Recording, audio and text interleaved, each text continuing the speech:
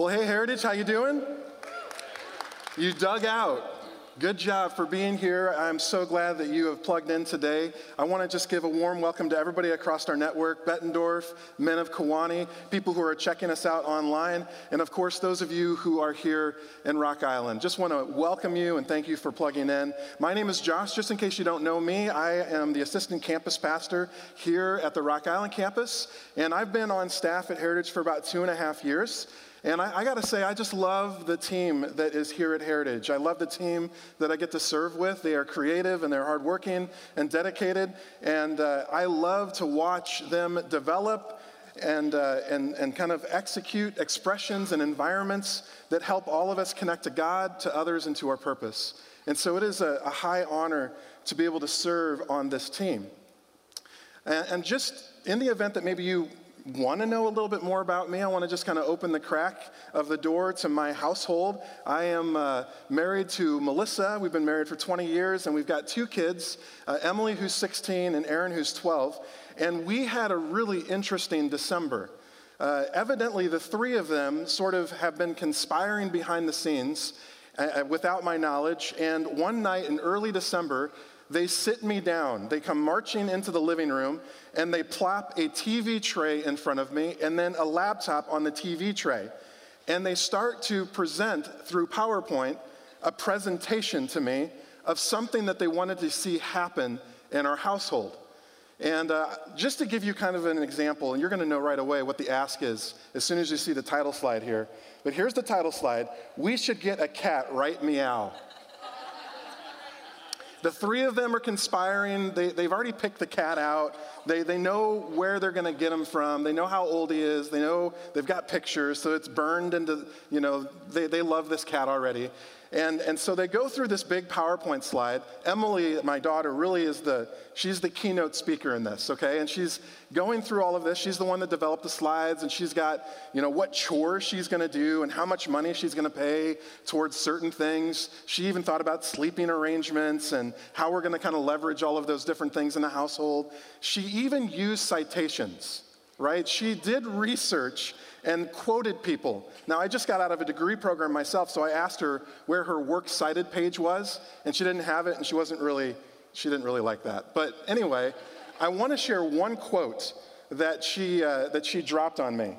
She said, "One study revealed that women were more attracted to men who own cats because cat ownership often suggests sensitivity and intelligence." Oh my goodness.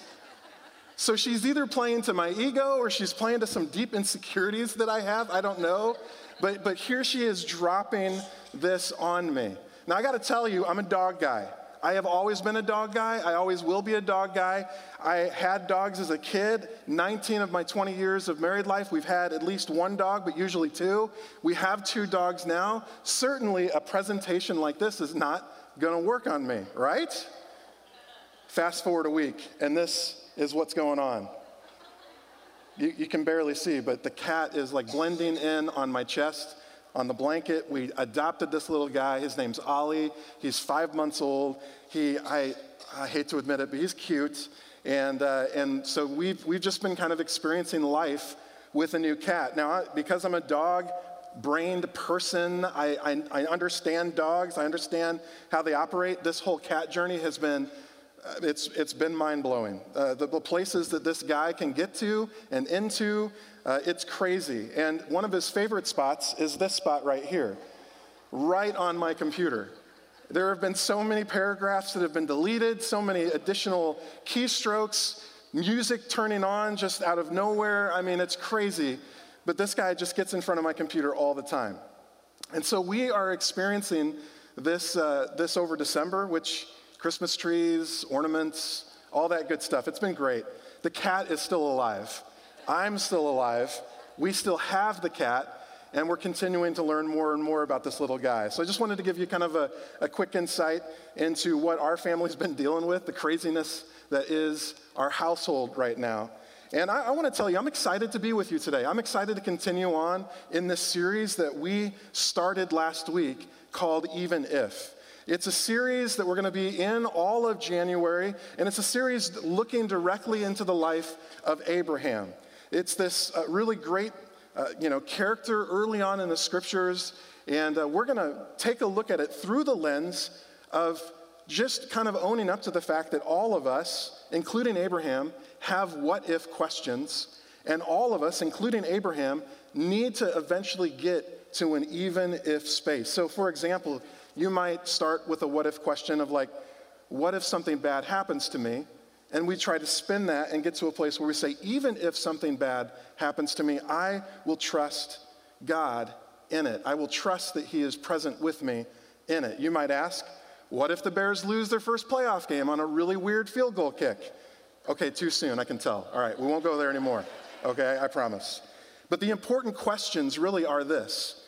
These sorts of things. Will we trust God even if he doesn't work in the midst of my preferred time frame? Will I trust God even if he doesn't provide in exactly the way that I was expecting? Will we trust God even if he doesn't clear the way of all the obstacles that are in front of me? Will I trust God even if? Now, last week, Pastor Sean brilliantly kicked off this series. He looked at Abraham's story, and he really broadened the scope of it. He started kind of right at the beginning in Genesis 12 and the initial call. But then he broadened it, and we looked at generations, moving forward in Abraham's story, and he just did a brilliant job of launching us into this series. And one of the things that you'll catch on to, and you probably did if you were here last week, is that in Abraham's life, we get a lot of good and we get a lot of bad. Even in just Genesis 12 alone, that's kind of the opening chapter of Abraham's life, we see the very first story show him launching in great faith into an unknown adventure, and then the story right after that, moving into deceitfulness in order to try to save his life. There's the good and the bad. And I don't know about you, but for me, it's really comforting to sort of enter into Abram's story and know that there is good and bad. Because, look, I'm human, and I know what it feels like to take one really big, giant step of faith, and then a couple of months down the road have life sort of rock me back and feel like I took 2 steps back in my faith. We get both the good and the bad, and I really, really appreciate that about Abram. And we can understand, and God understands, that is kind of the human dynamic, and that is something that we all struggle with, that we can go from what if to even if and back to what if pretty quickly. And so he gives us handholds, he gives us handles along the journey to help us move closer and into deeper faith. And we're going to see that today through Abraham's story, and we're going to see the graciousness of God to extend to him a beautiful gift, and it can be summed up in the word covenant. Covenant is not a word that we use a ton in our language, but I got to tell you, it is deeply important in the scriptures. It is, in fact, really all of the scriptures are written in covenant language. And our Bible is divided into the Old Testament and the New Testament. Most of us know that. But I want you to understand that the word testament, the original Greek word that's used for that, is actually covenant. And it alludes to the fact that there is an old covenant and there is a new covenant. And as we enter into the story of Abraham and God today, I think it's really important for us to sort of understand and recognize that Abram has his covenant with God, and then we are a part of the new covenant, and that covenant is through Jesus with God. And just to understand that there's going to be similarities, but there's some differences, and that when we speak of covenant here, we're speaking about our relationship or the opportunity to covenant with Jesus. And there's going to be a couple of times today where I'm going to pull us out of the Abraham story and talk with us about what it means to be in covenant with God as it relates to Jesus. There's going to be some similarities. We should also maybe try to define covenant a little bit, just so that we're all kind of on the same page. And so I found a really great definition from some biblical scholars this week, and I'm putting it on the screen here. It is an agreement enacted between two parties in which one or both make promises under oath to perform or refrain from certain actions stipulated in advance. In short, a covenant might be more like a contract in modern day language. It's not like that, but it's a good equivalent for us to maybe latch on to a little bit, I think we all understand the idea of a contract. You've probably signed a few in your day. If you're a sports fan, particularly a baseball fan, you know that this is the off season right now, and all the news is centered on who is going to sign where, which contracts are going to be signed, and for how much, how many years, how many options. And so we're, people who are interested in this stuff are like watching the news to see, okay, I want this player to sign with my team. And the agreement really is this. A player gets paid by a team, and in exchange, he agrees to bring his talent to the table, and hopefully he plays at such an elite level that the St. Louis Cardinals go to the World Series this next year, right? Okay, maybe I lost half of you, but I hear half of you. That's good. That's good. But I got to tell you, if you're like me, and maybe some of you are in the legal field, or you like this kind of stuff, and no offense to you, but contractual terms just do not bring the warm fuzzies to me. And so one of the questions that you might be asking right up front this morning is, how is the concept of covenant, how is this a gift? And how does God leverage this as an avenue for Abraham to go from what if to even if? I mean, how does that work? And to begin to start to answer that question, I think we have to now dive right back into Abram's story, and we're going to concentrate on two conversations that Abraham has with God, two covenant-based conversations. And we're going to unpack this a little bit and talk about this and hopefully pull out some things that make more sense of this. So we're going to pick up in Genesis 15. If you've got your Bibles, you can turn there if you want. We'll be there for quite a bit of the time, of our time this morning. You can turn there. This is the first of two, very significant covenant moments.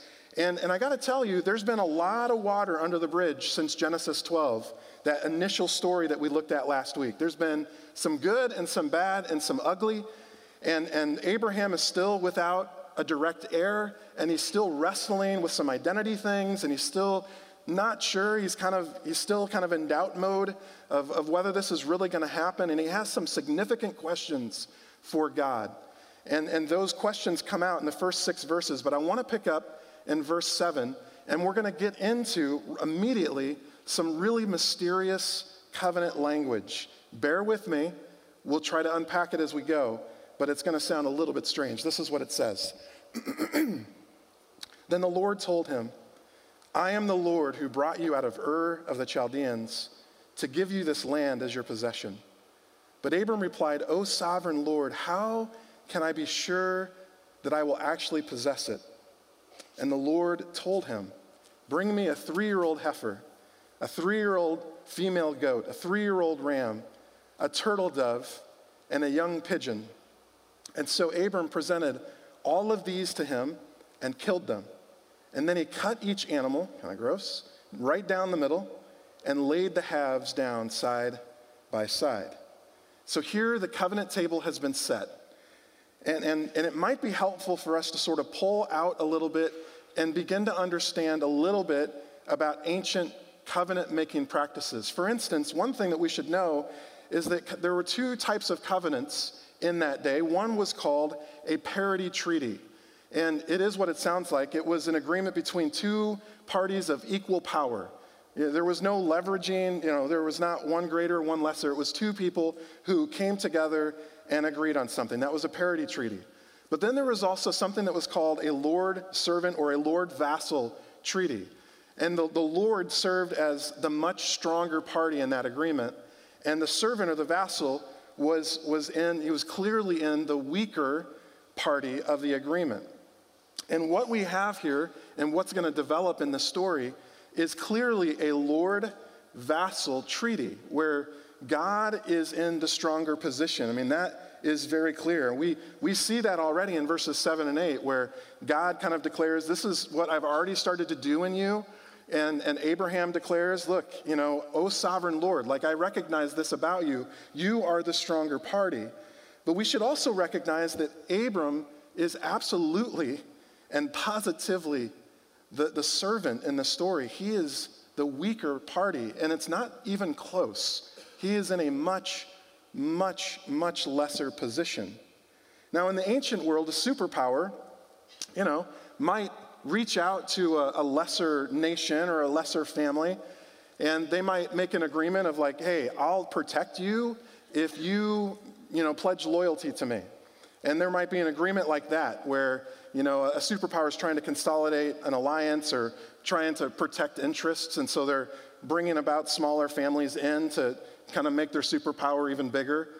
But here it's really interesting to me that God doesn't really need Abram, right? I mean, God doesn't need to consolidate power. He has it all already. He doesn't need to put together a coalition or an alliance or a fighting force. Here is the God who created everything that is seen and unseen, and he has enough power without the help of Abram.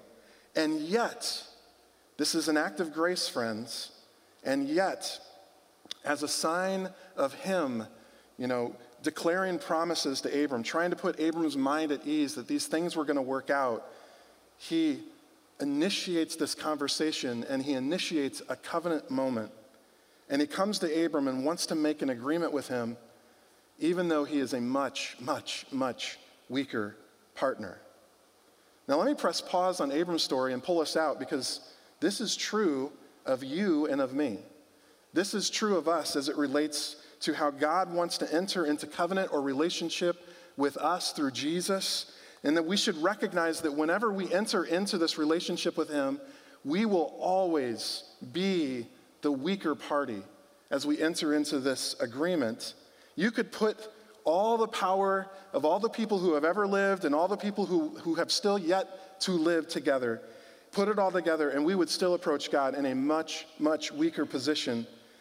But this is what makes our story and Abram's story and really the story of God interacting with creation so amazing, that he comes to our level, and even though there's nothing in it for him, he extends the gift of covenant to come alongside of us, to offer his protection, and to offer certain things. In fact, one of the things that I want to pull out of this is to say that when we enter into covenant with God, it connects us to his limitless strength. That's the first fill-in if you're following along in your note-taking guide. When we covenant with God, we are instantly given access to his limitless strength. Now this is so amazing to me, because God doesn't need us. He can do anything that he wants to do, and yet he comes to us with the offer of covenant.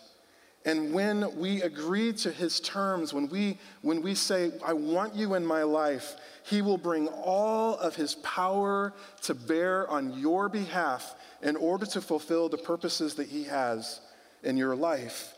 And this is amazing news for us. I love what the Apostle Paul says in the book of Romans. It's actually a great rhetorical question. It sounds like this: if God is for us, who can ever be against us? And we know the answer to that question. No one can stand against us. There is no circumstance that we face that would be too big of a match for God. There's no situation or an event that would surprise him. Friends, there is no brokenness in you that God could not come in and bring healing to you. We can move from what if to even if by remembering how powerful God really is, and remembering that relationship and covenant with him gives us access to that limitless strength. It's an amazing gift that he gives to us. And it's gracious, but friends, there's so much more to pick up in the Abraham story. So we're going to dive back in to Genesis 15. It's the same conversation, but we're going to move all the way ahead to verse 17.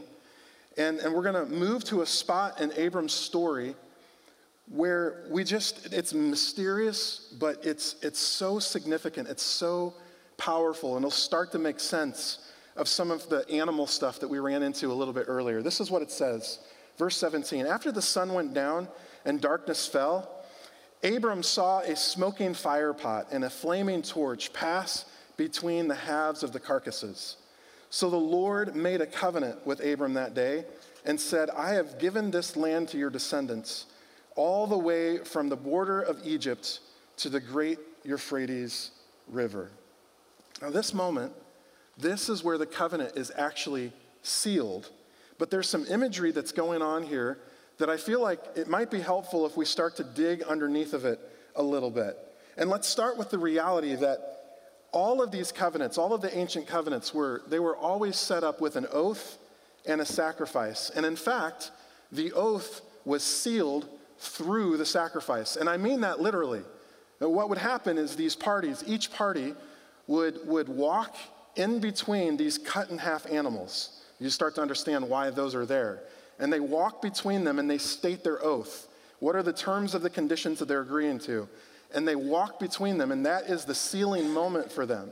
And sometimes in the kind of the Lord-servant treaties, sometimes only the weaker party was made to go through that. It's been nicknamed the bloody alley, right? Sometimes only one party needed to go. The weaker party would walk through the bloody alley, and sometimes both parties would. But this was the way of sealing the covenant. Now, we should also recognize one other sort of gruesome, sort of sobering reality about what this meant. Because each party, as they walked through this bloody alley, they would be essentially saying, it was kind of unspoken, but they would essentially be saying, may what happened to these animals around me, may that happen to me if I fail to fulfill the terms of my oath, if I fail to fulfill the terms of the covenant.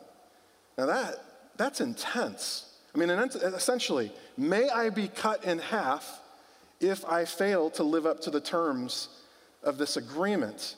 That is deadly serious. I feel like some sports contracts would have gone better if that had been in a condition, hanging over the head of the player. But this is serious stuff. And notice in verse 17, and this is where it gets so beautiful. Notice what happens during that part of the ritual, where it says, a smoking fire pot and a flaming torch pass between the dead animals. Now look, it's only Abram and God there, right? So this is God doing this for Abram. Smoke and fire, those are significant images in the Old Testament which spoke of God's presence among his people. You can keep reading in the Old Testament, you'll run into that pretty fast. And so I want us to notice God does not make Abram walk the bloody alley. God does not make Abram move through this alleyway of these cut up animals. It was God who did. It was God who walked this walk. It was God through his action, through this commitment, who is taking this unspoken vow. May it be to me like these animals if I fail to live up to the conditions of this agreement. Friends, everything about this agreement at this point was resting upon the shoulders of God, Almighty God. Listen, God didn't even need to make the walk. I mean, he could have, as the stronger party, just made Abram go through. That's what could have happened. But God, the strongest party in any agreement, walked the bloody alley in order to announce to Abram that he will not fail to keep his promises. He walked this journey in order to communicate that his faithfulness will endure, and in doing so, he graciously gives Abram an avenue to go from what if to even if, because of the promise that God will fulfill what he has promised. And I love this about our God. And this all kind of leads to a second truth for us to hopefully cling to today, and that is to say that entering into covenant with God connects us to his unending faithfulness. Covenant with God connects us to his unending faithfulness. He will never leave you or forsake you. He will see his covenant promises through all the way to the end, regardless of what curveballs life throws your way, regardless of the suffering that you might be enduring right now, regardless of the confusion maybe over a decision that you need to make, or maybe something that's happening in your life that you're just really in the dark about, you're fuzzy about. God will see you through. He will see his promises through in your life. I love how the author of Hebrews sort of puts this. It says, let us hold tightly, without wavering, to the hope we affirm, for God can be trusted to keep his promise. God will see us through. We can move from what if to even if when we begin to recognize that we will never, ever have to face life alone. We will never, ever have to face a difficult moment alone. He will never, ever fail to direct us and guide us and lead us into his purposes all the way to completion. And then, listen, in the same way that Abram walked the bloody alley for Abram, so, and this might sound familiar, so Jesus walked the bloody alley. Jesus was the bloody alley. And he walked this road of sacrifice on the cross and secured the victory for us once and for all. And when we covenant with him, when we come to terms with him in terms of receiving him and bringing him into our life, we can know that God has already put everything that's impossible for us to accomplish. He has already put that on his shoulders, that he's already walked the bloody alley for us, and that we are stepping into a relationship where he will never fail us and that we can trust him with our lives. That is amazing. That is such good news. But friends, it just keeps going. And we move then to a second conversation that Abram has with God. This is, you fast forward 2 chapters in the scriptures. This is in Genesis 17. And what you're going to notice right away is some of the language is similar, but there is one distinctive difference that we're going to hone in on. You'll probably pick up on it when we read through it. But this is Genesis 17. We're going to pick up in verse 3. Let this just wash over you. There's some beautiful language here of God speaking over Abram. And this is what it says. Then God said to him, "This is my covenant with you. I will make you the father of a multitude of nations. And what's more, I am changing your name. It will no longer be Abram. Instead, you will be called Abraham, for you will be the father of many nations. I will make you extremely fruitful. Your descendants will become many nations, and kings will be among them. I will confirm my covenant with you and your descendants after you from generation to generation. This is the everlasting covenant. Listen, I will always be your God and the God of your descendants after you." This is beautiful, but there is something very significant that happens in the midst of this. It happens early on, but we see a shift happen. Pastor Sean alluded to this a little bit last week. There is a renaming that happens in this moment, and it's kind of a subtle rename, but it's significant because Abram is given the name Abraham. Now, Abram means exalted father. Abraham means father of many. Again, small but significant shift. Because at the time, Abram was entering this conversation. He was the father of one. And if you go back a chapter, you'll recognize a mistake that he made. And he kind of tried to manufacture his own way of getting an heir for his inheritance. And it wasn't God's plan. He was the father of Ishmael. And God, that wasn't what God intended for him. And Abram got very impatient. And so he was the father of one in this moment, but then God shifts the name and gives him the name Abraham to represent sort of this promise that he's been giving to him for years now. But it's a promise that Abram has just been so difficult for him to latch on to. And you read his story in any detail, you'll recognize that Abraham's greatest what-if struggles, his deepest issues, has to do with this whole heir and descendant thing. His deepest worry is that he would never actually have a child with his wife Sarah. And God kept promising over and over, this is going to happen for you, this is going to happen for you. And then here is God graciously giving him a name to signify and call out the identity and vision that he already had in place for Abraham, but Abraham was just struggling to believe it. It was fuzzy to him. And I wonder how awkward it must have been to assume this new name at 99 years old with a wife who at that point had been barren. I wonder if maybe he even there was some snickering around the peripheral of his life of like, you're called what now?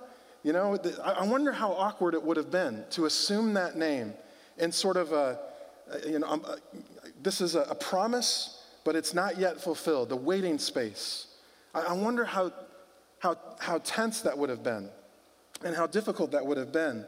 And yet, this was an extremely valuable gift that God was giving to Abraham. Because every time that Abraham would be called by this new name, there would be that reminder of the promise of something that God was still saying, it's just out there. You got to keep having faith, keep having faith in the fact that I'm going to accomplish something great in your life. I love how Andy Stanley, he sums this up, and this is what he says. On the day that God instituted his covenant with Abraham, he changed his name to signify the certainty of his future.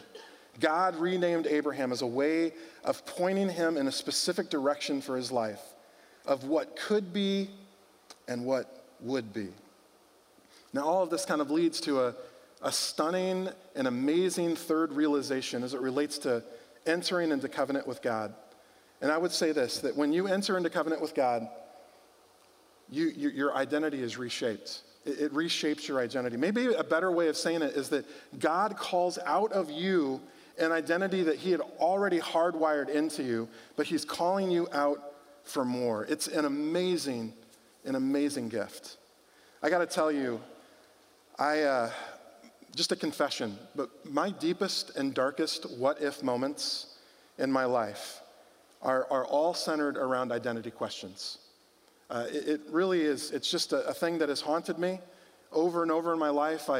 I kind of, when I spiral, when I kind of get into my depressive bent, there is this tendency to start asking questions like, what if I'm not enough for this thing that God has called me to? What if I'm not going to fit into this team that God has put me in the midst of? What if I'm going to mess things up for whatever church that I'm serving at? What if I am not who others think I am? What if I'm not who I think I am? I remember in my last ministry position going through a significantly difficult season. It was a long stretch, and it was right in the middle of it. And I remember verbalizing this what if question of like, what if God somehow got it wrong when he chose Josh Howard to enter into pastoral ministry? What if he got it wrong when he picked me? And I remember really struggling with that, and I don't know, maybe some of you have struggled with that same type of question with whatever you are called to, but this is why I absolutely have to be reminded of my identity in Christ. I have to be reminded of who he is shaping me into, of how he's calling me out for more. I know some of you, and I've talked with some of you, so I know this to be true. Some of you are stuck in the past, and so your what-if questions are centered more on maybe your worst moment or the biggest mistake that you made, and so it comes out in this way. What if this mistake never leaves me? What if I can't be forgiven? What if what happened in the past will never actually leave the future? What if it just continues to haunt me? What if the brokenness that's in me is so deep and I'm so broken that I can never actually find healing? And friends, I want you to know, without a shadow of a doubt, I want you to know that God will never define you by your worst moment. He will never define you by your worst moment. And when you are tempted to stay stuck in a what-if environment based on a past thing, please cling to your identity in Jesus. Cling to the identity that he has given to you, that he's making you into something new. He's calling you out for something more. Even if, you might say, even if my past has some brokenness in it, even if I will trust that God is making me into a new creation. I love how the Apostle Paul writes this. He says, anyone who belongs to Christ has become a new person. The old life is gone, and a new life has begun. My guess is that many of us have some identity-based what-if questions, and we just need these continual reminders. Friends, in Christ, you are forgiven. You are free. In Christ, friends, you have a purpose, and you have value. In Jesus, you are righteous in God's sight, and you are a part of the resurrection tribe. In Jesus, you are fully known and loved by God. You are sons and daughters of the living God. Cling to these reminders. Let this heal you. let those identity markers remind you and inform you of who you really are, a child of God. And I love this because when we covenant with God, we are given access to this reframed identity. We're given access to this limitless power, and we're reminded of his willingness to see things all the way through on our behalf. It's an amazing gift, this thing called covenant. It's an amazing gift. So we get to kind of the so what moment. And I've got just 3 quick thoughts for you and so what. The first might not apply to all of you, but man, I'd be missing an opportunity if I didn't just kind of put this out there. But I wonder if there's some of you that just need to step into covenant with Jesus today. You know, we've been talking about a lot of things, and there's been a lot of gifts and promises thrown about, and you will have access to those things if you just step into relationship with him, if you hand your life over to him. On the backside of your sermon notes, there's a great help to help you sort of process that. And I want you to know that anybody here at Heritage that's on the staff team and anybody with a lanyard at Bettendorf and here at Rock Island would talk to you if you want to make a decision to covenant with Jesus. If you're at Kewanee, any of the guys that are there volunteering, they would connect with you in a heartbeat. If you're watching online, just fill out the connection card that's online and let us know, and we'll come alongside of you. But I think it's so important that we begin this journey, that we covenant, that we relationship with Jesus. The second kind of just encouragement that I would give to you is I would say we should remember God's past faithfulness. Maybe even make this a discipline to maybe write it down or something to capture those moments where you just see God's handiwork in your life and you see where he's come through for you, and you just make a list, and when you're starting to drift towards what if, you get this list out and you let it just inform you of how God has come through for you. Look at the scriptures and see how God has come through for his people time and again. I think this is one of the reasons why the scriptures ask us to remember so much. There's always this call, remember, remember, remember, because God knows we struggle. We bounce back and forth between what if and even if, and remembering God's past faithfulness is such a crucial help to help us land into the even if space. And then finally, I would just recommend that we be mindful of how God demonstrates his love for you, for us. I think this is important. Now, I think, most of us know the cross. We know some of the big love themes that we understand those things.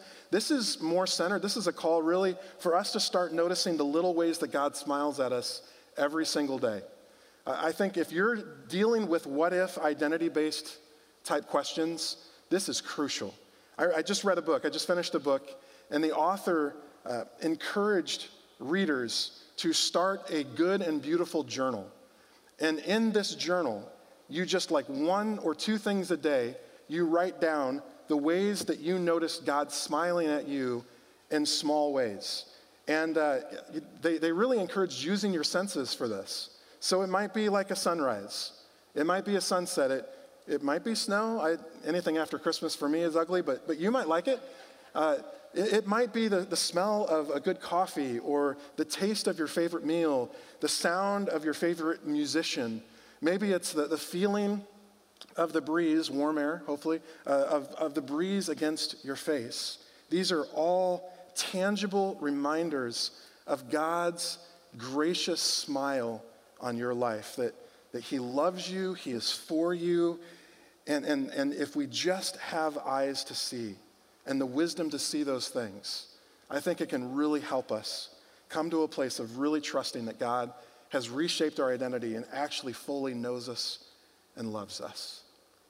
Well, I love the Abraham story, and I'm excited. We've got a couple more weeks left of reflection on this, but my prayer for us today is that we would move from what if questions to even if, and to begin to trust God with those difficult moments of our lives, those moments that tempt us to say what if, but that we would say, even if this happens, I will trust you, because he is love, and his faithfulness endures forever.